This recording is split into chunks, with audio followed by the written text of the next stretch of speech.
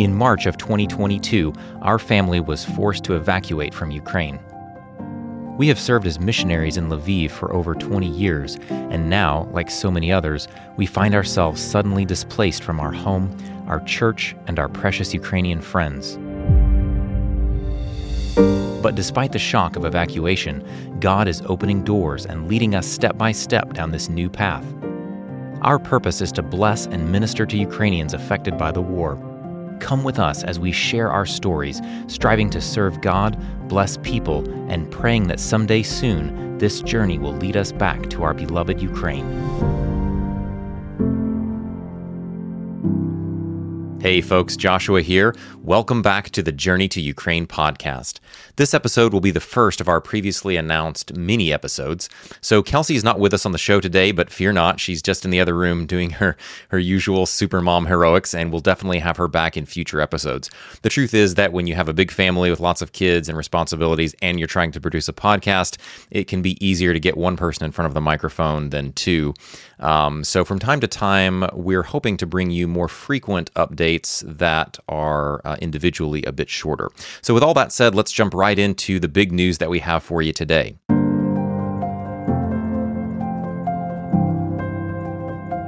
So our big news today is that I have finally received my Slovak temporary residency card. This is a massive win for our family. We received this on November 11th after 3 tries on submitting my paperwork. And some of you may remember that after we first evacuated, one of the things that for me as a father and as a husband of our family was very clear was that I had 3 major objectives that after evacuating I felt like we needed to accomplish for the safety and stability of our family. One of those was stable housing, which God provided for us very early on. The second one was a reliable vehicle, which again, thanks to the amazing generosity of many, many saints across the world, we were, of course, able to buy our blue van, which continues to run wonderfully. And the third objective was temporary residency status here in Slovakia, because we knew that without that, there was a great chance we'd essentially get kicked off the continent after 90 days. Many of you may be aware that when tourists, say from the US or Canada, come to countries of the EU, and sometimes that's other countries, Ukraine has the same rule, they can stay for 90 days just as a tourist, pretty much no questions asked. But beyond that, you either have to leave for 90 days or you have to have some type of official paperwork, residency, something of that nature. So the fact that we were able to obtain this residency, despite all the red tape and the bureaucracy and the long delay, the fact that we did get it is a very great answer to prayer, and we're excited about that. So what all does this mean now for our family going forward? What does this enable us to do? What are our plans? Well, before we get into that, let me share a few more details about the residency process that is still ongoing for Kelsey.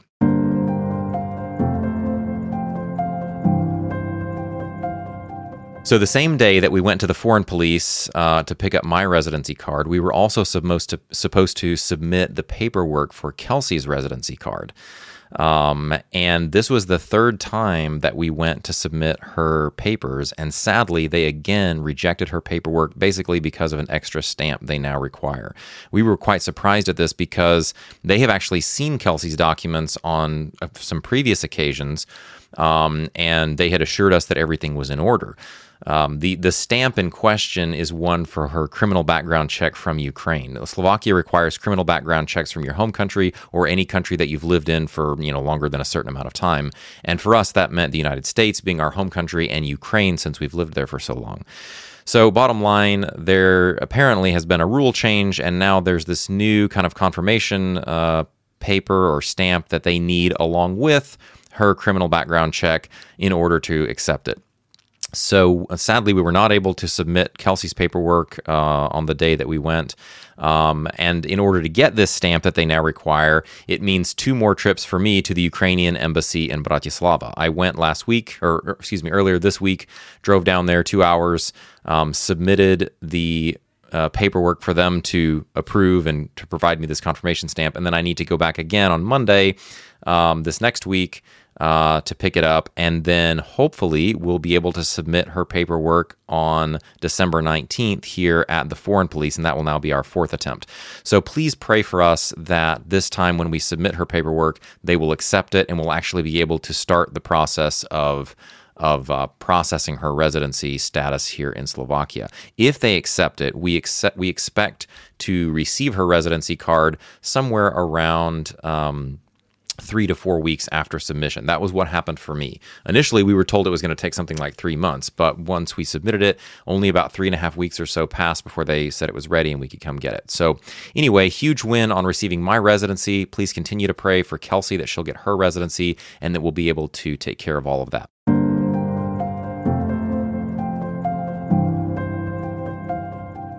Okay, moving on. So let's talk a little bit about future plans relative to this achievement of receiving the residency. And we're expecting Kelsey's probably, sometime around the first of the year, but we don't anticipate any major problems with that. So what does this mean? Does it mean we're going back to Ukraine? Does it mean we're traveling more? The short answer is that it means we'll start making visits to Ukraine. We still don't know for sure the time frame that we'll be able to go back to Ukraine on a permanent basis, but one of our near-term goals is to start making trips to Ukraine.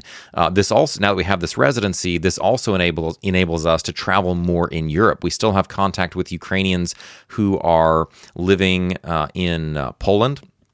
And we're pleased now to have the door open again to visit them if the need arises. But we definitely want to start making some trips back to Lviv to visit people there, to take care of affairs, to support the ministry, things like that. Now, we don't have a date yet, but we are seriously looking at a trip probably in the next 1 to 2 weeks. The one drawback, of course, is that since Kelsey still does not have her residency, she's not able to travel outside of Slovakia. So this trip will definitely be a solo trip for me. And one problem with that is that if I were to go in the new van, in our blue van, that would sort of leave Kelsey and the kids without a vehicle. Yes, they would still have the old van, but it's not so reliable. Kelsey doesn't really drive it, and that's a complication. Now, it's possible that I might drive the old van. We're still not sure, but in the future, we're probably going to have a situation where we have essentially one vehicle, and I need to take that vehicle to Ukraine, and that leaves Kelsey and the kiddos here with no car, and we're outside of the city enough where it's difficult to get access. It's not as easy as it is, say, in Lviv. So one thing that we've actually been discussing is the purchase of a second car, some kind of a small car, and that would enable us to do several things for trips like this. Maybe I could go in the car, leave Kelsey the van with the kids, or it might also be handy for times when we need to take other people with us to some event. Right now, if our family's in the van, that's it. We fit exactly. There's 8 of us, and there are 8 seats, and there's no extra room. So anyway, we've talked for a while about the possibility of purchasing a second car, something small, and happily, we have some funds left over from the initial round of donations that came in. So we think that should be feasible, but potentially the bigger hurdle is the documents. It's complicated buying vehicles over here. And so all that to say, just pray with us, please, about transportation and about trips back to Ukraine. Definitely want to be making some trips in the near future. We certainly have the capability of doing that with our van. But as we look further into the future, it's possible we may want to try to get a second car. And if that happens, or if that's the way God leads us, there will definitely be some hurdles to overcome. So we would appreciate your prayers for that.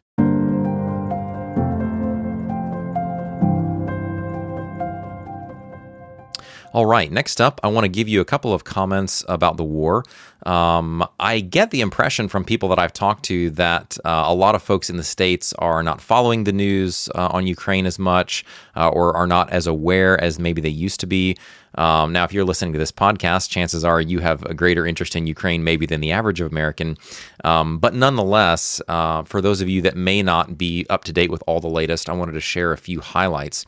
One of our big news points from the past week or so is that on November 15th, Russia launched another massive missile barrage that hit targets all across Ukraine. You may have heard about the missile strike that actually hit in Poland, and I'll get back to that in a moment. But suffice to say, Russia has continued targeting infrastructure. They are basically doing their best to make sure that everyday Ukrainians don't have any heat in their homes for the winter. If you had any misgivings about the justification of Russia's cause, look at what they continue to do. This is not Russia defending itself. This is not just a political squabble. This is an autocratic, tyrannical country, nation, government that has attacked its neighbor, and they are not just fighting on the battlefield. They are targeting civilian areas with their missiles countrywide. The fact is, they're actually doing quite poorly on the battlefield, and one of the few ways that they're able to actually make any headway in this war is by targeting Ukrainian cities. Now, amazingly, from what I was told, this last barrage actually did more damage than the one similar to it that happened in mid-October. Some of you may remember we talked about that as well. There was a huge missile strike or missile attack that hit power plants and heating stations and all kinds of energy-related infrastructure all across Ukraine back in October, did massive damage. That's when they first started talking about having to do regularly scheduled blackouts and things. Well, this strike that happened on November 15th, which as of this recording is only just a few days ago, did actually more damage than that. And I've been in touch with people, many friends in Ukraine and Lviv and other parts, and it's not good. Just yesterday, we had a staff meeting with Tanya, who's one of our team members there in Ukraine. She was at church because there is no power at her house. One of her sons was homesick. They have no way to heat their house. They have no way to cook food when there's no electricity. And they are getting electricity, but it's very hit and miss. My understanding is that if everything's going, quote, normally as planned, there are scheduled blackouts like twice a day for everybody. So essentially 2 blocks of 4 hours every day, people don't have power. In some areas of the country, namely Odessa, where my friend Serhiy Chapata serves with the military, they've been told that they will only have power for 3 to 4 hours out of every 24. So it's basically like, okay, the power is going to be coming on here in a couple of hours, so get all your phones, get all your power banks or whatever you need to charge, heat some water, whatever, and you've got about 3 hours, and then it's off again until tomorrow. And as we all know, when the power goes out, that's inconvenient. But when your heat is dependent on that power, which it is, whether directly or in people's homes or indirectly because of the infrastructure that heats the water or pumps it or whatever, people are left sitting in the cold. So this is a serious development. Ukraine's infrastructure has been greatly degraded. In Lviv, I believe I read recently that they have everybody mostly hooked up to power, but the system can only withstand about 30% of the load. So they can only provide power to about 30% of the population at any given time. And of course, going into winter, that's tough. Now, I think if Russia is hoping that their actions here by targeting Lviv's infrastructure are going to somehow demoralize the Ukrainians and get them to give up or try and sue for peace, they are sadly mistaken. I said before this war started, in fact, that was one of the reasons that I didn't think Putin would really attack, because I knew the Ukrainians would fight tooth and nail. They will never surrender. They will never give up. And this changes nothing in that regard. Now, it makes it harder for them. There are many people suffering, and that's tragic. But the Ukrainians will fight on, and we are praying for them. We are excited to hear some of the good news that's coming from the battlefield. One of the big victories that's come in recently, of course, is the return of Kherson and much of that region to Ukrainian control. Again, as expected, they are uncovering evidence of war crimes and torture and depression and all kinds of just unspeakable things that happened there. But praise the Lord, the Russians have now been pushed solidly to the eastern side of the Dnipro River. They now hold no territory on the western side, and they now hold no oblast centers that they did not control already before February 24th. To rephrase that, the only the only oblast center that they were able to capture after the February invasion was the city of Kherson. Now, they previously controlled and still do Luhansk and Donetsk, and that started back in 2014. But Kherson was the only foothold that the only oblast center that they were able to actually occupy and control since their invasion. They missed Kharkiv, certainly Kyiv, Sumy, Chernihiv. They don't control any of those. And Kherson was one of the places that they supposedly annexed and had this big party that Kherson is part of Russia and rah-rah. That's baloney. They don't control it. Kherson is Ukraine, and it's now back firmly under Ukrainian control, and we're excited about that. So anyway, the war is far from won. There are encouraging developments. The targeting of Ukrainian infrastructure, another example of Russia's persistent war crimes against Ukraine, is ongoing. And so please pray for folks. Our family is sort of in exile. We have our challenges, but at least our home is warm. We have electricity, we have food, we have water. There are people in Ukraine that are struggling just to provide these simple basics for their families. So please continue to pray for Ukraine, pray for success on the battlefield, pray that God would thwart Russia and their aggression against Ukraine, and just pray that this war would end and that peace would return to the country of Ukraine.